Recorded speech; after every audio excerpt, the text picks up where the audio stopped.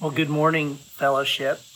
I join Mandy in welcoming you to our worship this morning. For those of you who may be guests, my name is Lloyd Shadrach. I'm one of the teaching pastors at Fellowship alongside Rob Sweet, who's our lead pastor. And I know we have visitors that come. You're online or you can be here in the room. We are one church in two locations. And so as we gather here at Franklin this morning, there's a congregation that's gathering, up the road in Brentwood, same time, but on the Brentwood campus. For those of you who are thinking, this has got to be a creative moment for Lloyd. You know me, and you're going, okay, Lloyd's going to walk out in a minute, and this is just the introduction that he's doing.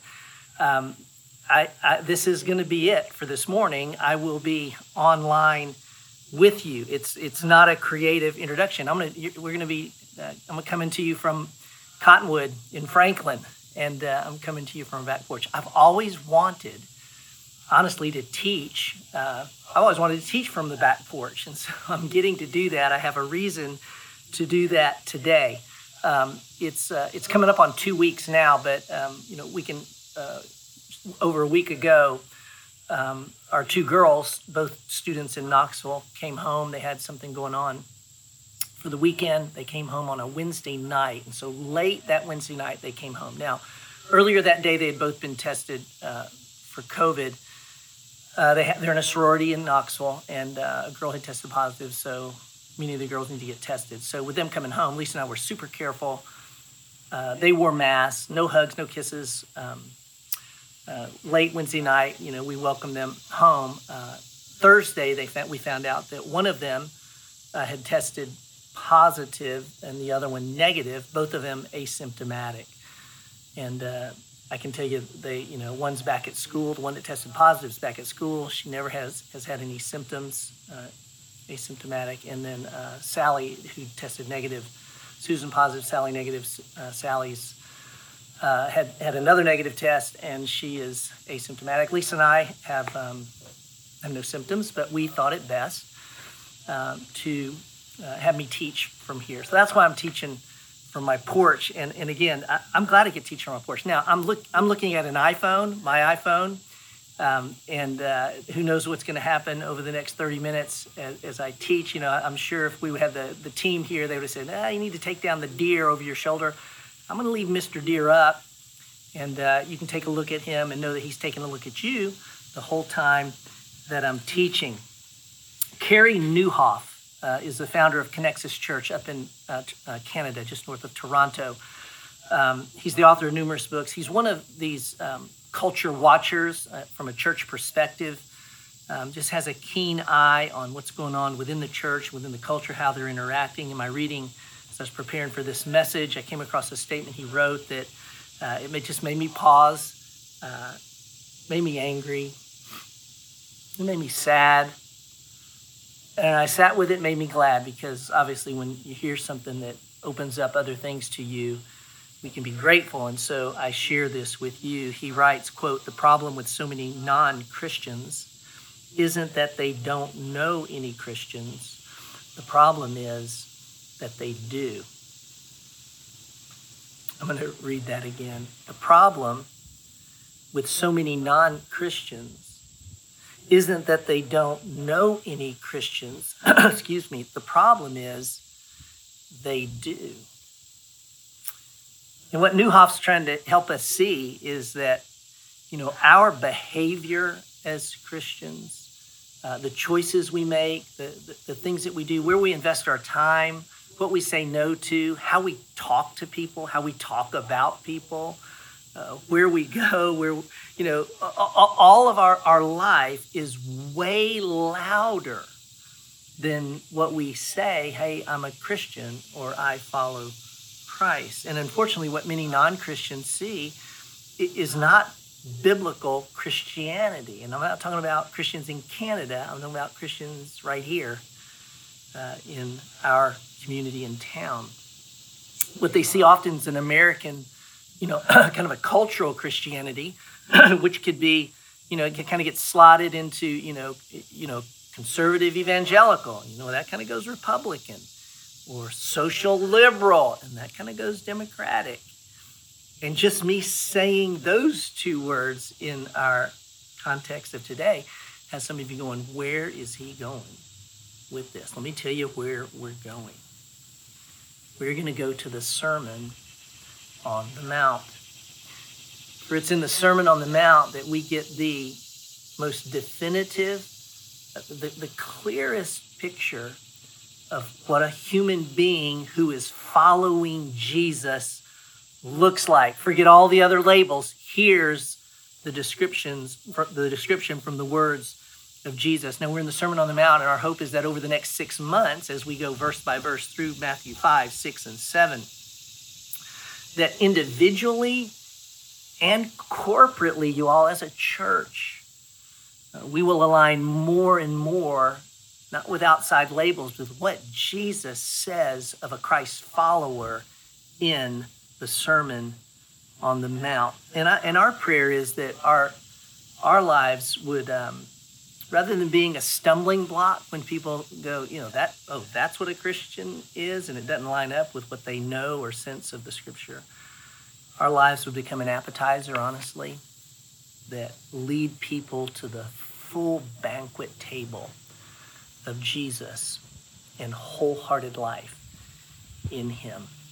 So Rob last week began the practical exposition of the sermon after I gave the introduction the week before with 8 characteristics of the person who's following Jesus. Each begins with the word blessed or blessed. We're going to kind of bounce around with that. The Latin for that word was beatus, which is where you get beatitudes. It meant happy. It's probably the simplest, cleanest meaning. In the Greek, the word is makarios. It means well off. Rob said it means to be in a really good place. That's makarios. That's blessed. We can say flourishing. That's another word we can use. Flourishing is the person who is this. Rob covered the first 4. There are 8. I'm going to pick up the last 4 this morning. The Beatitudes are a complete unit, as is obviously the sermon. And so I can't encourage you enough to watch Rob's message, because I'll say this in a moment. The Beatitudes build upon one another themselves, even as the whole sermon built upon itself. I want to stay in those messages. Let's take your Bibles if you have them. And if you're not there yet, we're in Matthew 5. I'm going to start with verse 7. We'll just take these 4, and then I'm going to give you some application at the end. Follow along in your Bibles. Matthew 4, beginning in verse 7. Blessed are the merciful, for they shall receive mercy. Think of mercy as compassion in action. It's not merely, it's not just a feeling of sorrow or empathy for someone in need. It's that emotion connected to the action that helps someone. It's people who are helpless and hopeless, and it's another person showing mercy, i.e., coming to address their helplessness and their hopelessness. Of course, mercy is a lot like grace. Think about grace as unmerited favor. We don't deserve what we get. And of course, we are born in sin. We deserve separation from God. That's what our sin earns us. We can't do anything about it. And so God, in his grace, right, unmerited favor, acts on our behalf. Now, mercy is like the flip side of grace, or you could just say it flows from grace, or it's the other side of the coin of grace, however you want to view this. But mercy is us being helpless and hopeless. Honestly, the word is miserable, is kind of the thought in that, a miserable place. And God seeing our misery, and God choosing to act to alleviate that misery.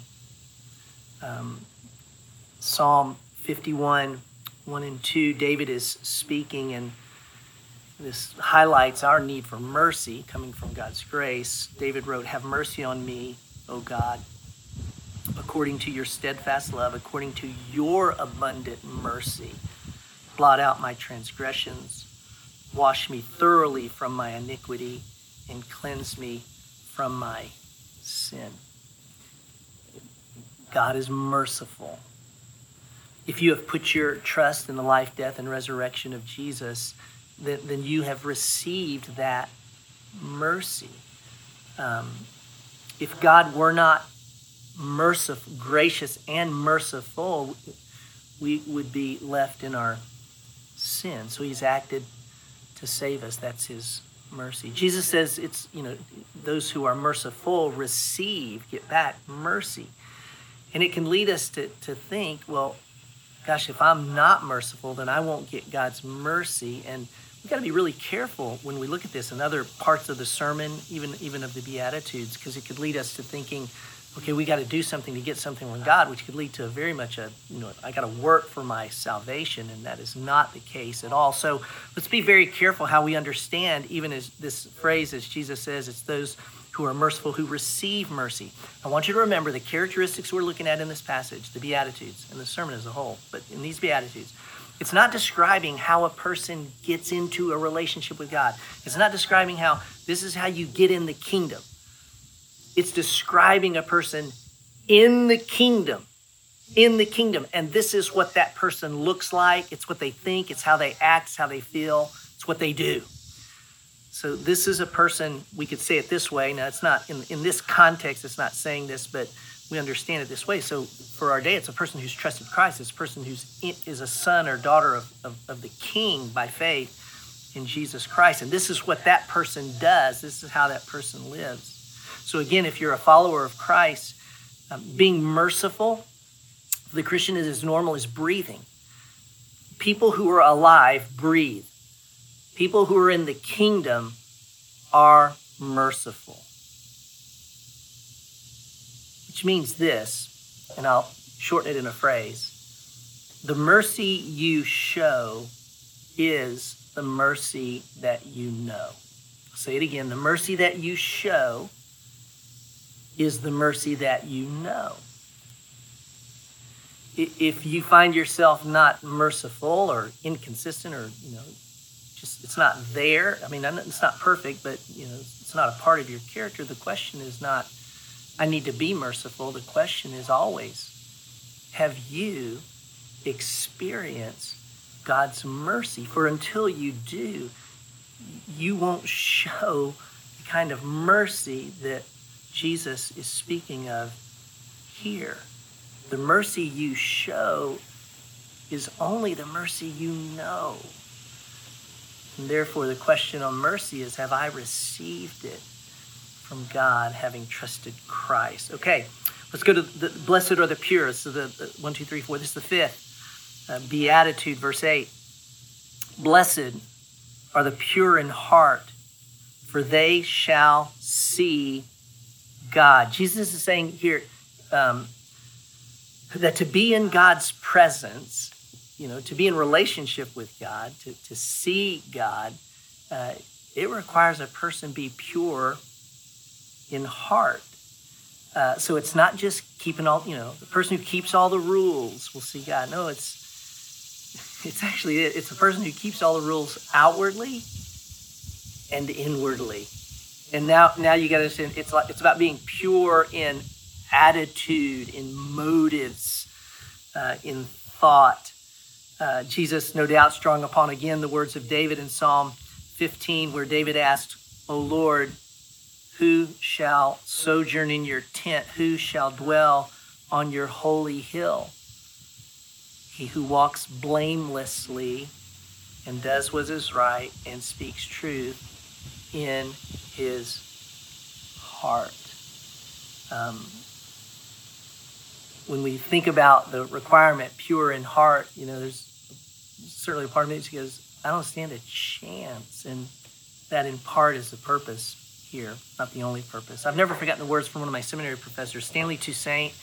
He was a saint, no pun intended, in his mid-70s when I had him. And he's just one of those human beings who, in this profound humility, compassion, just exhibited godliness. And I never forget. I wrote this down when he said it. I was in class one day, and I forget what passage he was teaching, but he just said, quote, he said this: "I have never had a pure motive in my life." And I remember going, really? Oh my gosh. And then I thought, my life kind of flashed for me, and I went, neither have I. I was in my mid-30s at the time, and Dr. Toussaint's vulnerability said, I've never had a pure, we're talking pure motive in my life. It enabled me to recognize I hadn't, nor will I ever. That the battle with sin and thoughts and motives, those will remain even though I'm in Christ. And it gave me the freedom to recognize that, oh my goodness, in and of myself, I won't either. And yet I've got to have absolutely pure motive. It's got to be pure inside of me to be in the presence of God, to see God, which obviously moves us toward the gospel. That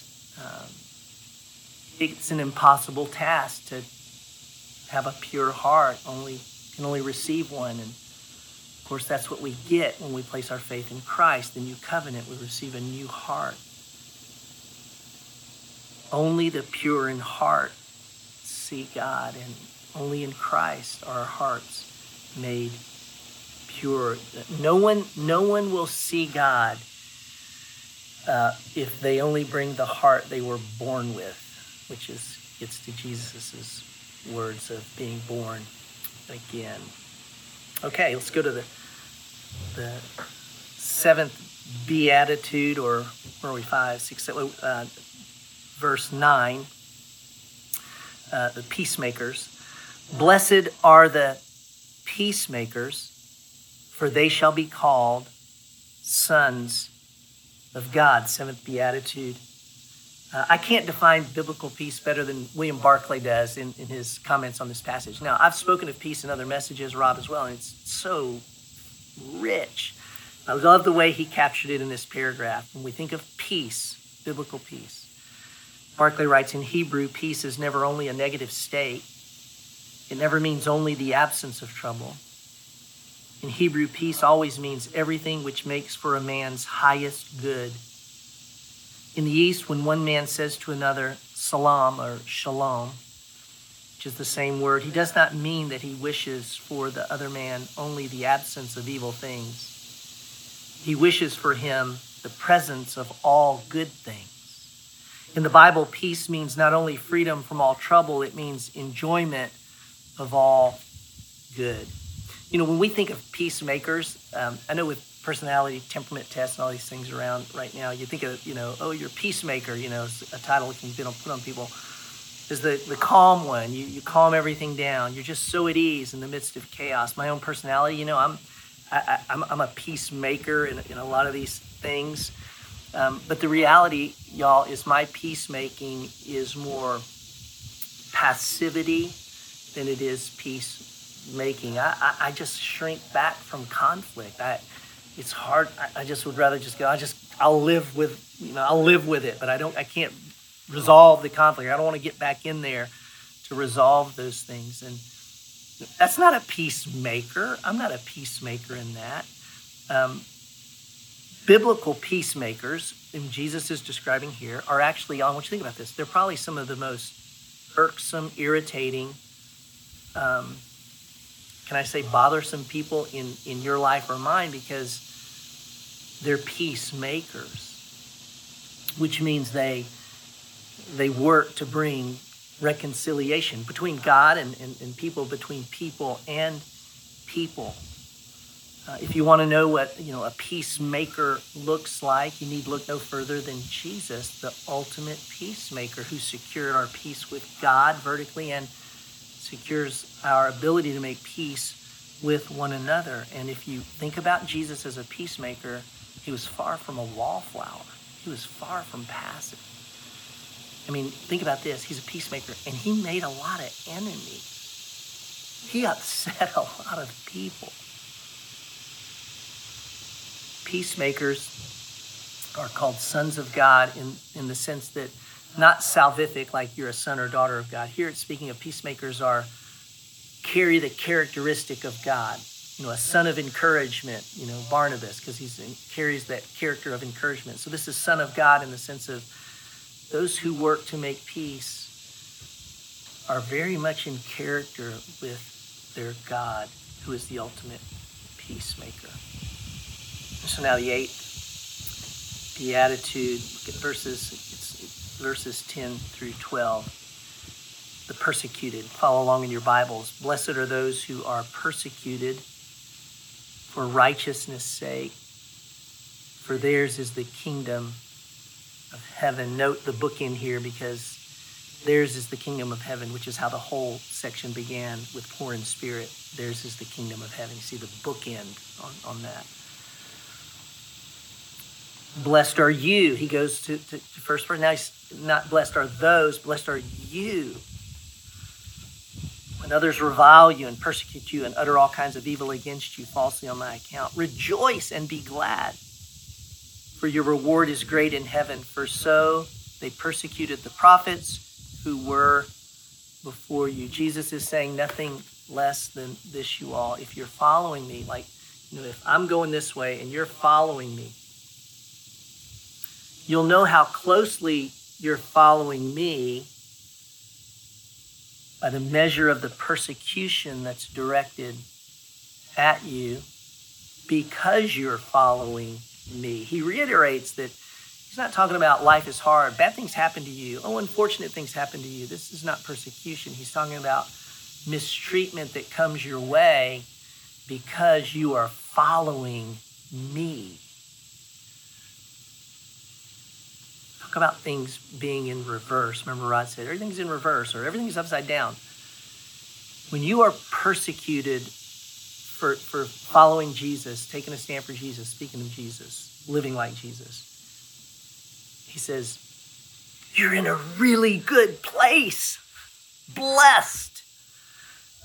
Talk about upside down.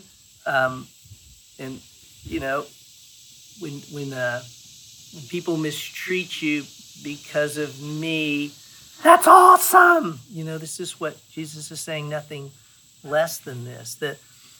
Here's the idea of actually leaping for joy.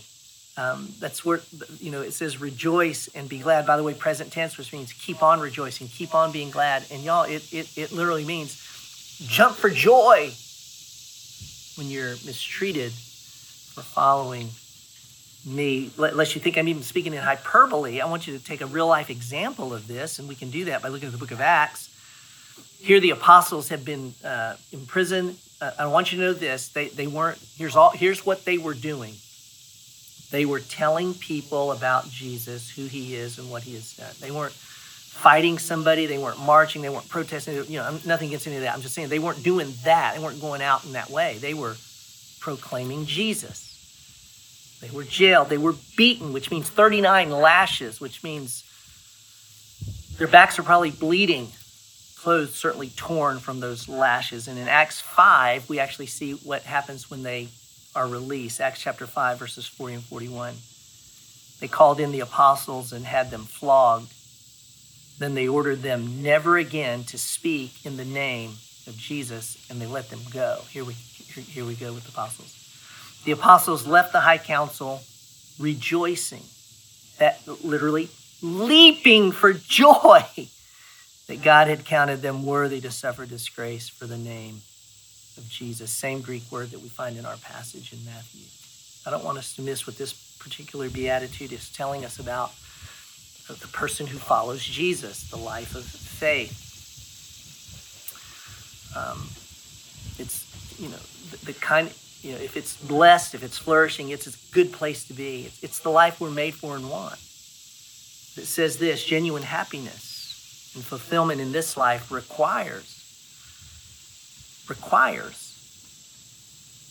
a certain measure of pain, loss, and mistreatment. I want you to think about that. The pain, loss, and mistreatment. Most of us spend our life trying to avoid, minimize, and get rid of pain, loss, and mistreatment. But to follow Jesus is to have it. It's to invite it.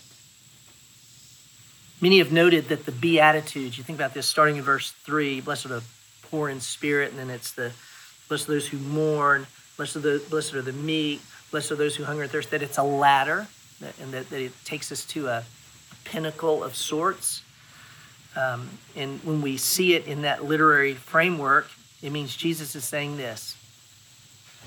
He's saying, when you're persecuted for following me, life doesn't get any better than this. It's yes. Talk about an upside down world. Talk about a life that the world will take notice of. I've got some questions for application. Normally we're going to have a few. I've got 4, which is a little mini on the on that side, but because it's all the Beatitudes in a sense. But as I grab these 4, I want to give you at least 4 places to go in your own application. And I'm asking you to ask the Spirit to show you which of these, resonates with you. Which do you feel the Spirit kind of going, that's the Spirit at work in your life, and wrestle with Him and answer the question honestly. And whatever you sense the Spirit inviting you to trust Him for or act upon, do it courageously. Here's the slide. You'll see this up.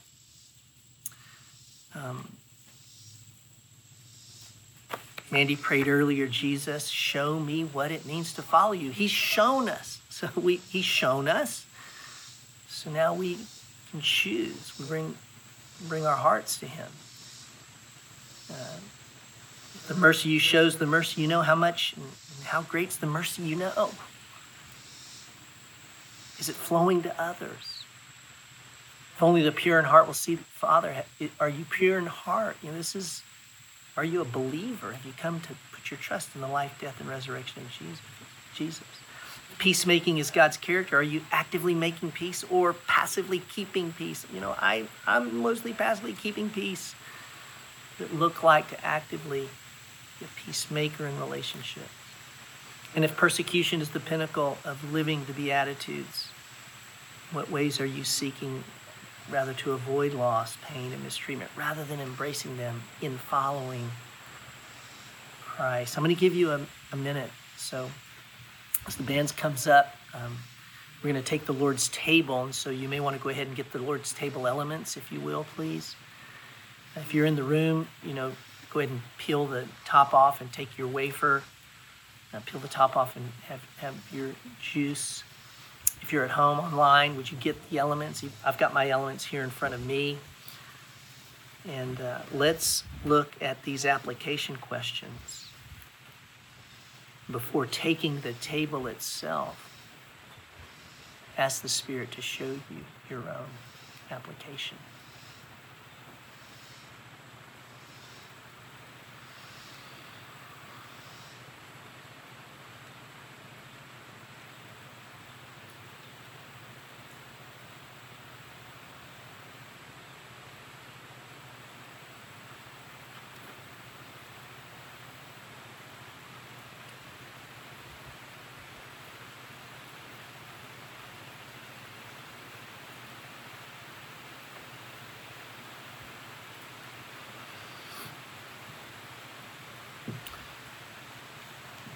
Let me ask you to take the elements, please, with the bread and the cup in your hand.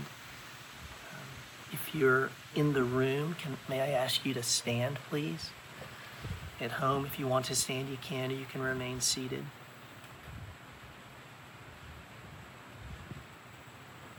I want you to think about this. Jesus lived the Beatitudes to perfection, and it cost him his life.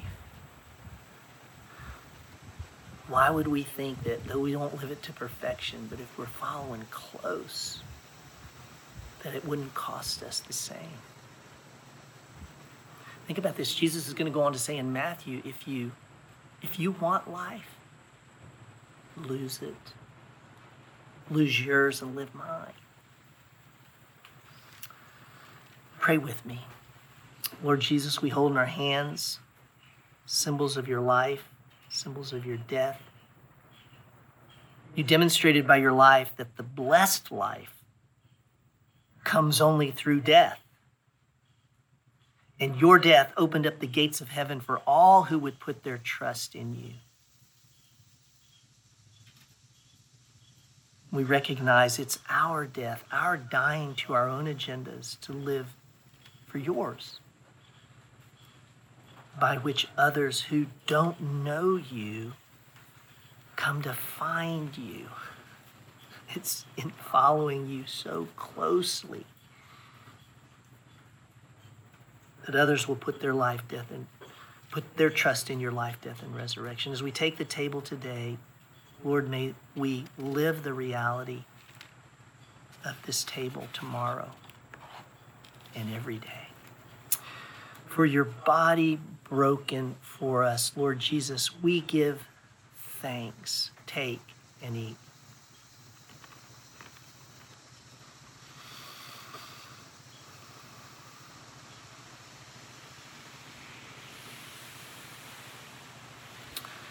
And for your blood shed, your life poured out, that we might be blessed, Lord, and that we might bless others. We give thanks. Take and drink.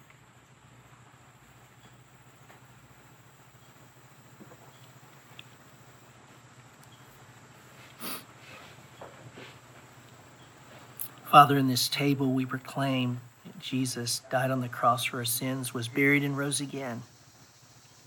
Happened in history. We look back and remember, but we also look forward and remember that you are coming again, Lord Jesus, to set all things right.